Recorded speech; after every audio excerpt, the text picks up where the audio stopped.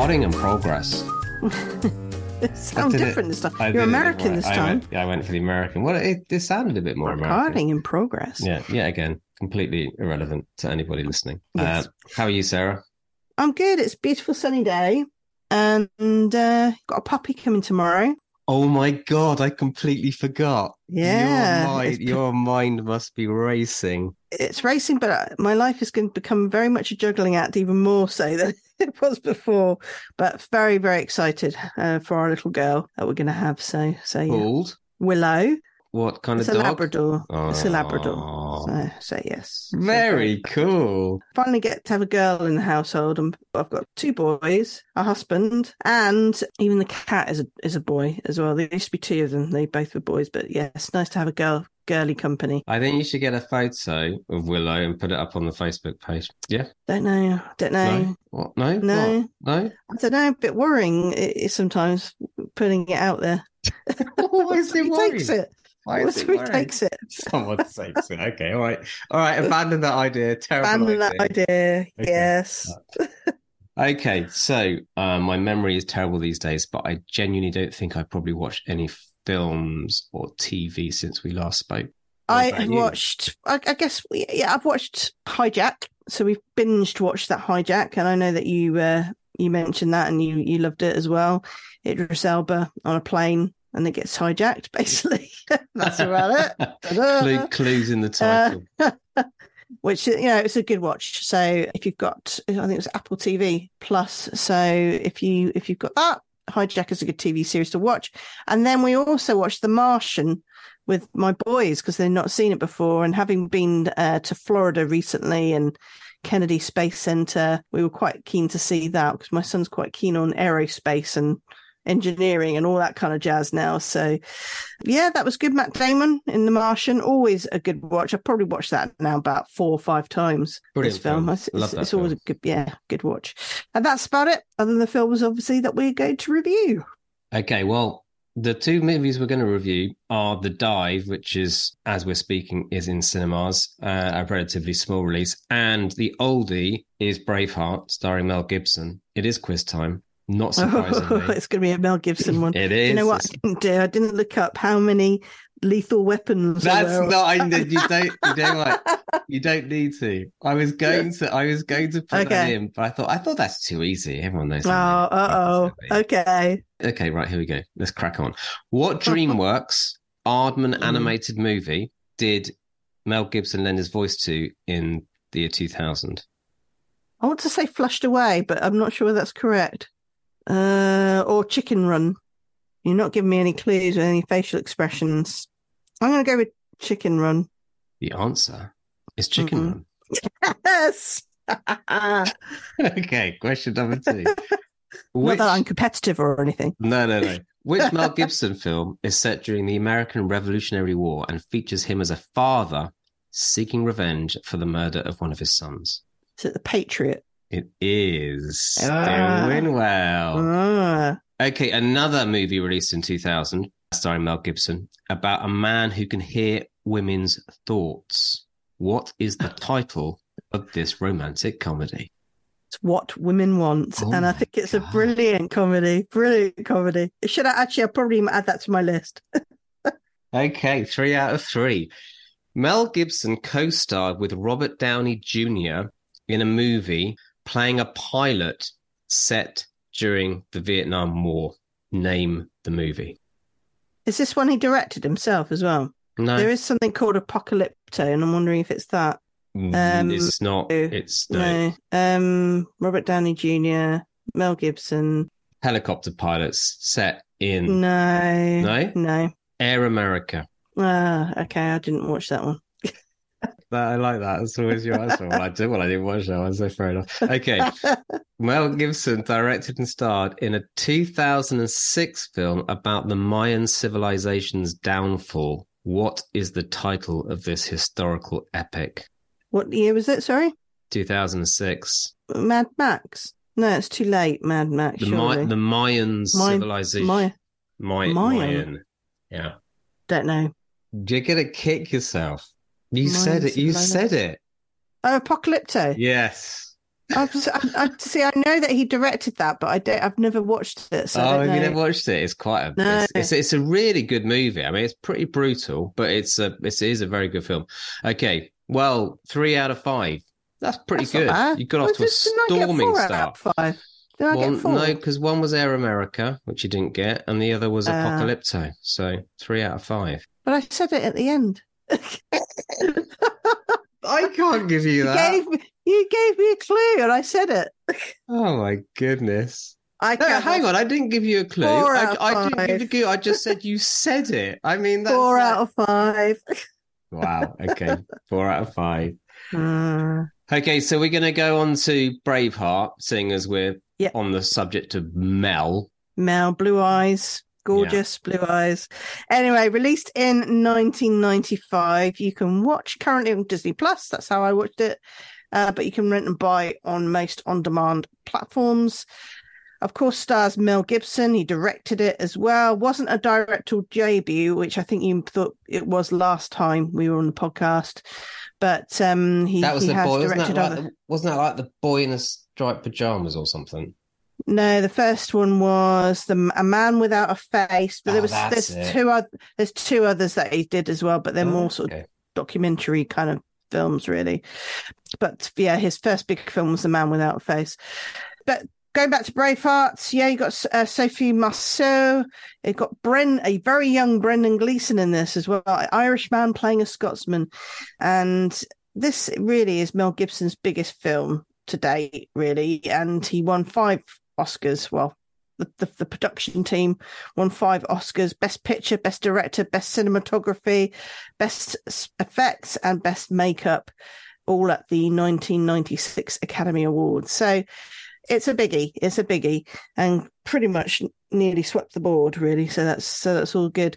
This is a story of 13th century Scottish hero William Wallace, warrior, fighter, tried to free his country from King Edward I of England, who otherwise known as Longshanks, who wants the Scottish crown. But we start the film with young William, who loses his dad for an English battle, I believe it was. And at the funeral, his very young, sweet girl gave him a thistle, which he kept and later hands back to the same girl, who then becomes his wife. Tragedy strikes again, and because of Edward I and his prince, this enrages William even more and rallies his countrymen together to battle with the English for his country's freedom. This is one of my favourite films at one time. It's bloody, it's torturous, it's funny in places, it's passionate, hugely passionate, in fact. It's romantic, and it's got impressive views for Fort William, Glen Nevis, Arnoch Highlands, but also it's Irish country land as well that is shown in the backdrops, beautiful backdrops. But I love it because it's about Scottish history. I wouldn't say it was 100% close to the history. I think they've twisted a few things here and there because apparently William Wallace wasn't potentially as nice as he was as in the film. But anyway, we like William Wallace in this film. And I'm half Scottish as well, so I'm very proud of that. And that's where I'm going to hand over to you, Rob, to tell me what you thought of the film. I really liked it. I was quite surprised. I don't think I've actually sat down and watched Braveheart all the way through. Wow. Be honest, it is long in places. Well, it is long, and I must admit I watched it in 2 sittings anyway. Yeah. Which, I think that's perfectly reasonable these days. Everyone's very busy in these long films. Like I say, it's hard to squeeze them in. I think what I liked about it is that it was kind of sweeping epic, but in a way that they don't really make anymore. I kind of found like you watched it with a real sense of nostalgia, because at the time when it came out, it was known for the battle sequences were really quite ambitious, and the whole scale of it was really ambitious. But what I liked about it was that it had a bit of everything. It had the love story, and I think you may have alluded to it there. It wasn't afraid to be extreme, where it kind of didn't necessarily need to be extreme. And I think that's what works about it. And what I mean by that is the battle sequences are pretty full on and, quite graphic. But I think more than that, what's more hard hitting are the scenes in the film where we see people hung, or we see Wallace losing his wife very early on to the British. You know, her she dies in a horrible way. Her throat is slit. Now, you don't necessarily see it. It is quite graphic. And, you know, if you think to the films that Mel Gibson has gone on to make, Apocalypto is one. The film about Christ's last few days, can't remember what it's called. But he's known for making quite, you know, he doesn't shy away from the gruesomeness. And that's what I liked about it. And not just, as I say, not just the violence. There was a scene where he consummates his marriage.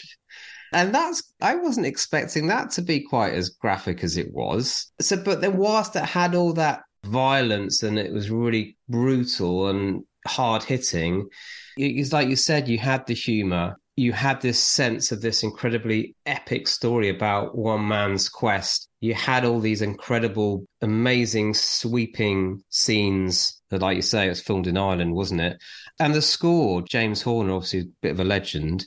I'm just thinking of similar scores because it has that, not panpipes, but you know what I mean? It has that Gaelic feel, doesn't it? And that kind of soundtrack takes you back to other films that were maybe coming out at a similar time or come out since. And I don't think I was prepared actually for the final part of the film. I don't remember how Wallace, the end of the story basically goes. Yeah, I was the same. And I was actually quite shocked. And again, but as I say, that's what I liked about it. It didn't shy away from really showing you the brutality of war and that era. I mean, it obviously it's based on a true story, so I don't think it's a spoiler to say what happens to Wallace in the end. But the way in which the English use him as a symbol of don't anyone dare try and take on the English again, what they do with him, I'm not going to say any more, is really quite disturbing. So I think that's why I liked it. It was super disturbing in places, really brutal. You watch those bits in isolation and you get almost a completely different film to what it ends up being because he's able to round it off with this great story of friendship and love and, yeah, humor and all the rest of it. So I was surprised I got swept up in it. I've got to be honest. And also, it kind of makes you miss the Mel Gibson of old. Yes, doesn't it? Definitely. Yes, definitely. I mean, when we were growing up, like obviously Lethal Weapon and like Bird on a Wire. Bird on a Wire. I mean, but he you know, he was the man, wasn't he? He was that slightly. He's the prankster. He's the prankster. He's got that slightly unhinged, crazy glint in his eye. You don't know quite what he's going to do next, and it's kind of that works perfectly. But for this character, at least the way in which he plays the character. I mean, you also touched on it there, and I don't know how I feel about this. That obviously it's based on William Wallace's life, but there are fabrications. Apparently, it's not even clear whether he even ever met Robert the Bruce, and yet those two together in the film is actually quite a key part of the narrative. I don't know much about how much of that love story was true, but but you do get this, don't you? It's quite common that you'll have a biopic, but elements of it are kind of made up to try and make it as appealing as possible. Otherwise, it just might not be that palatable. There was also his wife, apparently was called Marion in real life, but because he didn't want it to be like Prince of Thieves, Robin Hood, Prince of Thieves. So they changed it to Murren. Yeah. And apparently he was only 20 something. Mel Gibson didn't really want to play William Wallace, but the production company wanted him and they wouldn't make the film otherwise. So he had to do it. But he was great in it. I think he's such a good actor. He really is. And I think he is a prankster. He's a comedian. He I think people forget how they can do really serious stuff really well as well.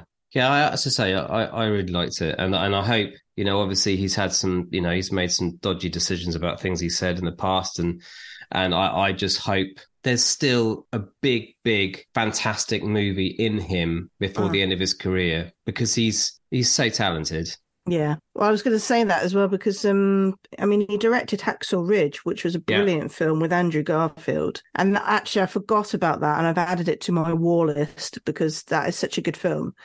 But yeah, I'm hoping he directs another film. But he's had a lot of personal issues and it's been out in the press and he went quiet for a while, or he wasn't creating any movies for a while, but maybe that's why he did a lot more directing. I think he's done a lot more directing because of that, potentially. But he's a cracking actor and director, and the prankster that he is. When he was nominated for the Best Picture Oscar, Ron Howard was for Apollo 13 as well. And I think he sent some sort of video to pretend that he, had already won the Best Picture film or something like that anyway. But that's just him. It's just that his personality as well. Off screen, he's a prankster as well as being on screen as well. So yeah, I mean, I like him. I want to see more from him as well. There were 1,600 extras also in the battle scenes, which is incredible. But because a lot of it actually was filmed in Ireland as well, Irish Army and FCA were involved as being part of that cast there, the extras. That was quite interesting. And then the fact that William Wallace was completely different to what Mel Gibson was as well, really. I'll tell you another thing that I found absolutely incredible is that given the Oscars that he won for this film, that he wasn't even nominated in the Best Actor category, which is just absolutely bonkers. And apparently it's only happened a few times before where there were a Best Picture and Best Director. And, they had no acting nominations at all for the film, which I just find crazy. How can you not even give Mel Gibson a nomination for that? For that, yeah, I know. It's crazy. Okay, so what am I going to give it? I will give it... I'm going to give it 8.5 out of 10. Sorry, that took ages. I had to really think there. Was it an 8 or was it an 8.5? It's an 8.5 out of 10. So I've been toying with 8.5 and 9 because it definitely, it's Scottish film. One thing I haven't managed to find out is why did he choose to do this film, Mel Gibson? Well, it was apparently... Was he the writer? Was he the writer? No, he wasn't the writer. It's a guy called Wallace. Basically, the writer... Yeah, I know. I know. His name was, I think it was Rod Wallace, I think, or something like that. Basically, the writer and the producer came to Mel Gibson with the film. So it kind of came to him. I think he was really quite surprised that they had enough faith in him to actually direct it.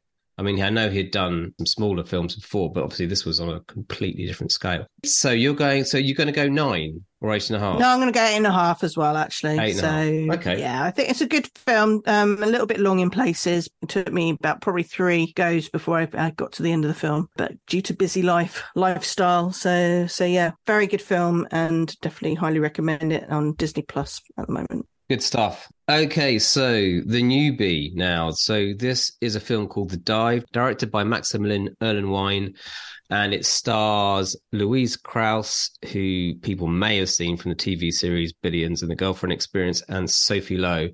It's very, very simple premise. We have 2 sisters, May, played by Louisa Krause, and Drew, played by Sophie Lowe, who are going diving. We pick them up in a car en route to go for this dive in the most beautiful remote location. Apparently it was filmed in Malta, and it does feel very Mediterranean, although never does anyone say where they are, and it doesn't really matter.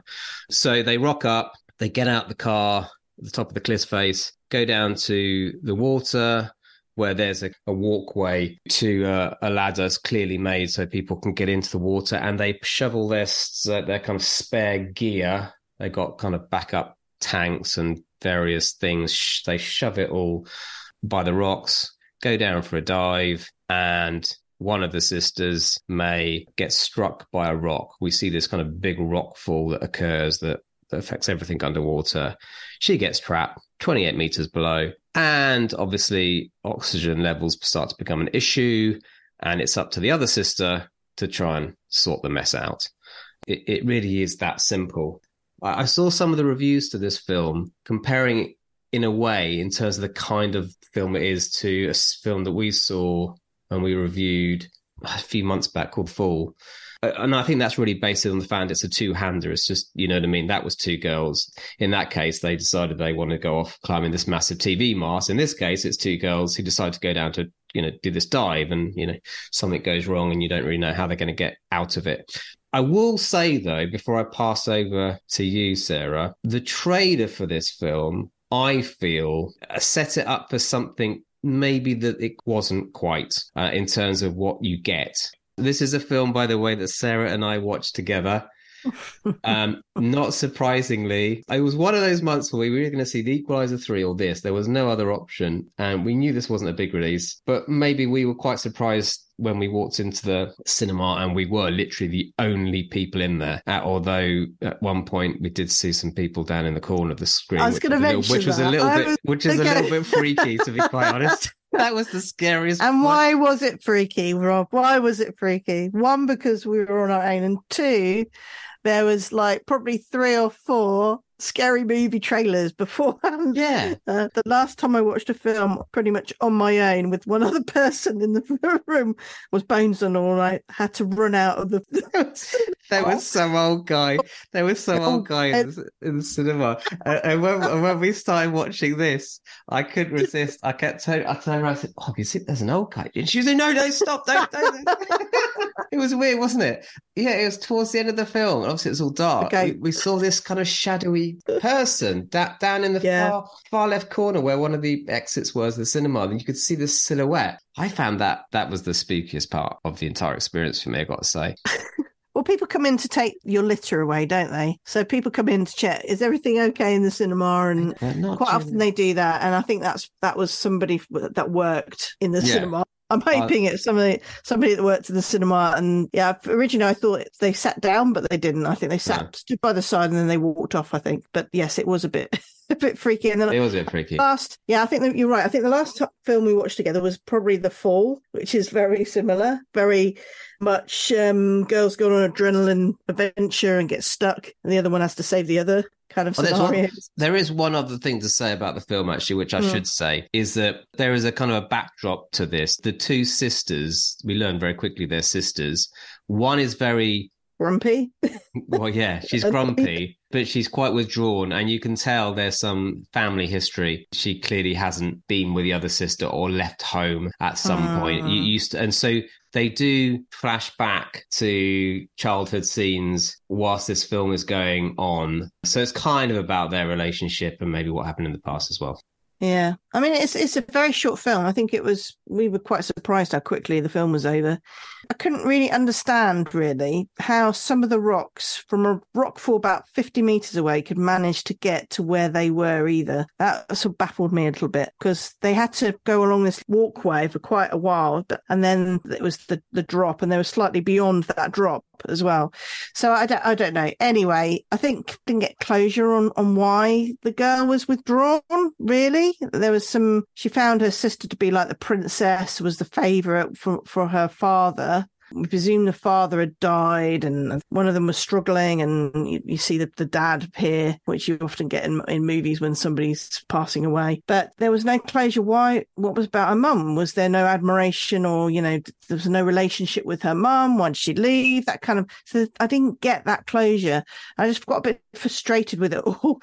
But there was some funny moments with just us two being in the cinema, because you could just little natter a little bit, because Drew, who was the younger sister, I presumed, was so immature, and she just didn't listen every time to her sister May. May told her exactly what to go and get, what to do, although there were some hiccups why she couldn't get certain things. But she just seemed so immature. She was in her 20s, but she acted like a young teen. I think my 13-year-old son would probably know what to do better than what she did. But then there was a funny moment because I'm trying to work out how on earth is she going to get her off the rock. And then we saw this goat. And we're like, she's not going to use the goat. This is the most bizarre thing in the world, right?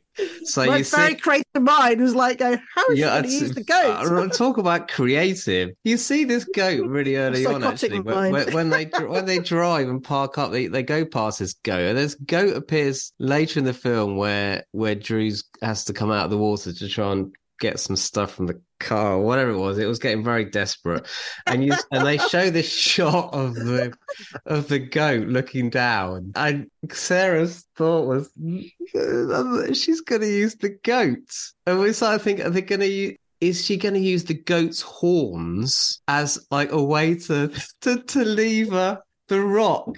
to help free the sister. But as soon as like Sarah had this thought, all I could think of, well, no, because like she's not going to kill the goat. And then I had this image of her suddenly appearing with a severed goat's head with two horns. Oh my God. Levering this rock. And for a moment, when you said it, for a moment, I actually did think, well, maybe she is going to use the goat. It's the way you said it. You were so sure of yourself. I actually thought, well, yeah, I suppose if you get the two horns and yeah. No, Rob, hang on. What? No, the film's not that twisted. So, yes, there was quite a. Do you think it should have been more twisted? It should definitely been. I actually think, quite seriously, that would have made it more well, obviously weird. that particular, if that had happened, it would have taken it to a whole different place. But I actually thought what let it down was, although that you're kind of like, how's she going to get free? And Drew has to keep coming up to the surface, and things go wrong. She can't get into the car, and then she has to. She sees this little kind of church or small building in the distance as she runs there. I thought something would happen there as well, but yeah, exactly. Happened. And for We're me, giving too much away here. Oh, well, sorry, listeners. I think it's more just the fact that not enough happens. Like I kind of thought with a film set up like that, I thought that it would be more tense. I thought there'd be more thrills, but I also thought there was the opportunity, given it was underwater and therefore quite a freaky environment, that there would be a slight element of horror. Or, if you think of the fall, towards the end of the fall, it all goes quite pear-shaped. Yeah. And I thought that's what was going to happen in this film. I thought they were going to ramp it up and it was slowly going to start to unravel and become a bit more psychotic and strange and twisted. And it didn't really do that. And so that's what I came with. I thought, well, yeah, it's okay.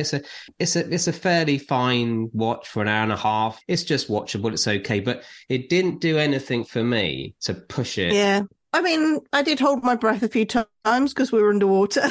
So I did that. And I did feel there was a few tense moments, especially when the girl was going up and she didn't decompress. So what was going to happen to her? Was she going to pass out? Was she, going to be picked up by this boat? And then what was going to happen to her sister scenario? Just seemed to be nobody else around. It was literally those two with the cast, and that was it. You just expected somebody else to be there or be around. Yes. But that was missing as well. Or at least the suggestion that someone else is there or something strange is happening. Anyway, I think it's perfectly watchable. I don't want to put anyone off. I think it was watchable, but yeah, just a bit more suspense, I think, maybe. A bit more suspense. And it should have just been, I just think it should have been pushed slightly more into that whole kind of weird goats, antlers, with severed goats' heads and horns and stuff like that, blood dripping everywhere. Far too many weird movies, and maybe sharks getting attracted, and I don't know, something like that. Shark's mouth, jaws to leverage the. There you go. The rock. There you go. So yeah, I think you summed it up perfectly. It's a perfectly watchable film, but yeah, just not more, which is what I wanted. And I think the trailer implies it's going to give you more than it gives. So I'm going to give it 6.5. Oh, okay. I'm going to give it 5.5. Oh, wow. 5.5. Well, I don't think that's my lowest mark, but it just lacked a bit of something in it. I think they could have done more with it. Because, I mean, the actresses that were in it were, they've got some good experience and they were perfectly fine. They could have done more. And one of them was Drew was English and she's English in real life, and you got May, who's American, as you said, has been in Billions as well. But yeah, I was just kind of expecting a bit more for them. Yeah, really. That's all. Totally anyway, for 5.5 from me. 5.5 and 6.5. Okay, so looking ahead. So the newbie is a film called Past Lives, which is coming out at cinemas on September the 8th. American produced film. It's a Korean love story, I believe. It's getting very, very good reviews, and that's one of the reasons we thought we'd watch it. There's not a whole heap out at the moment over the next couple of weeks.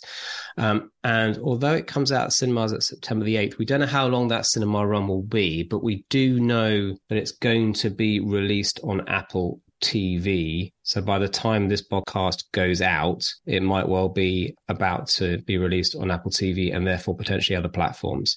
So I'll read what the blurb gives me here. So Nora and Hae Sung two deeply connected childhood friends are wrestled apart after Nora's family emigrates from South Korea. 20 years later, they are reunited for one fateful week as they confront notions of love and destiny. Oh, that looks good. And it's, I mean, currently 5 out of 5 on Empire. My most recent Empire. And you say it's scoring quite well on IMDb. 8.2, which for IMDb is a pretty good score. So, yeah, as I say, hopefully you can find that if on streaming. So, yeah, looking forward to that one. And I'm picking from yours, this time. That's right. And the only films that we've had, the only genres that we've had so far are adventure and drama. So you can pick a genre. Let's go for a bit of comedy, shall we? Comedy, okay. Right. Probably needs to be updated, to be fair, but I have 15 on my comedy list. Let's choose your number one. Well, it's not necessarily, this is not my number one. It just happens to be number one on the list. It's In Bruges. Okay, yep. With Brendan Gleeson and Colin Farrell, a hitman comedy caper, dark comedy from 2008. So we have guilt-stricken after a job gone wrong. Hitman Ray and his partner await orders from their ruthless boss in Bruges, Belgium, the last place in the world Ray wants to be. And of course, Colin Farrell and Brendan Gleeson were most recently seen together, reunited actually, since this film for the Banshees of Inisherin, which obviously did particularly well. So you can rent and buy at the moment, but do look on your on-demand channels because you may be able to get it streaming. But it's available on majority of the platforms. The lowest price being $2.49 on, strangely, on YouTube, I think it is. Yeah. I watched Braveheart on YouTube. There you go. Did you? Yes. Oh, I've not watched anything on YouTube before. Anyway, so 2 good films there. Looking forward to that. Bit of culture from both, I think, there. Have you been to Bruges? No, I'd like to go. It's a very nice place. They have nice chocolate here as well. They do. Nice chocolate, nice beer. Yeah. You can walk around the city. It's very great. It's all great sort of, is it canals? Yeah. Lots of canals. It's almost like a fairy tale city. Yeah, very nice. Right, well, that's us done. It's 7:00 Sunday. Bit of blue sky out there, Sarah. Might go and stretch my legs. Sounds good. I'll be doing a lot more walking soon. You will. Doggy. Absolutely. Yeah, not yet. 4 weeks time after 4 weeks. Second jab, and then we can take it out for walks. I'm sure keeping Willow entertained at home will be nice and easy. Yeah. Yeah, we've got the cat as well. The cat's slightly deaf and slightly blind, so it's going to get a bit of a surprise for the cat. How do you think that's going to go?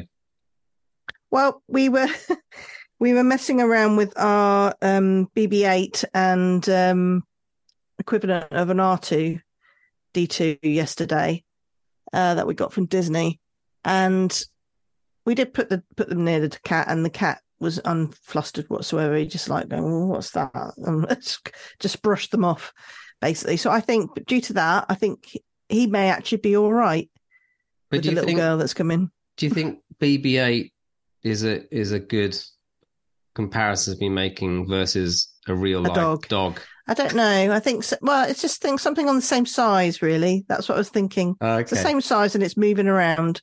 Okay. Well, he seemed unfazed. He was like, bothered. So I'm hoping I will let you know next time we speak. Yeah, this is it. I'm looking forward to the first chapter in the story of Willow. It's going to be great. I should start adding dog movies to my lists as well. Oh, crikey, don't start that. Oh, Marley and Me. Oh, that has to be added. There was a period where all my girls wanted to watch was dog movies, and every single one sad. There's no happy dog movie. I'm no, but there's no happy Disney movie really either. Somebody always dies at the start. Yeah, it's true. Okay, yeah, fair enough. Yeah, but in an animation, that's not quite so bad. When it's an actual proper live action dog, it's slightly more hard hitting, isn't it? Yeah, Marley and Me was very sad. It did make me cry, Marley and Me. Oh, God, okay, let's not leave it on that. No. Jolly Note. Jolly Note, we're getting a pup tomorrow, so I'm excited. Yay! so there you go. Anyway, we'll leave it as that. I'm off to get my roast. So, all right, then. We'll see you in a couple of weeks. Yeah, cheers. Bye. Bye.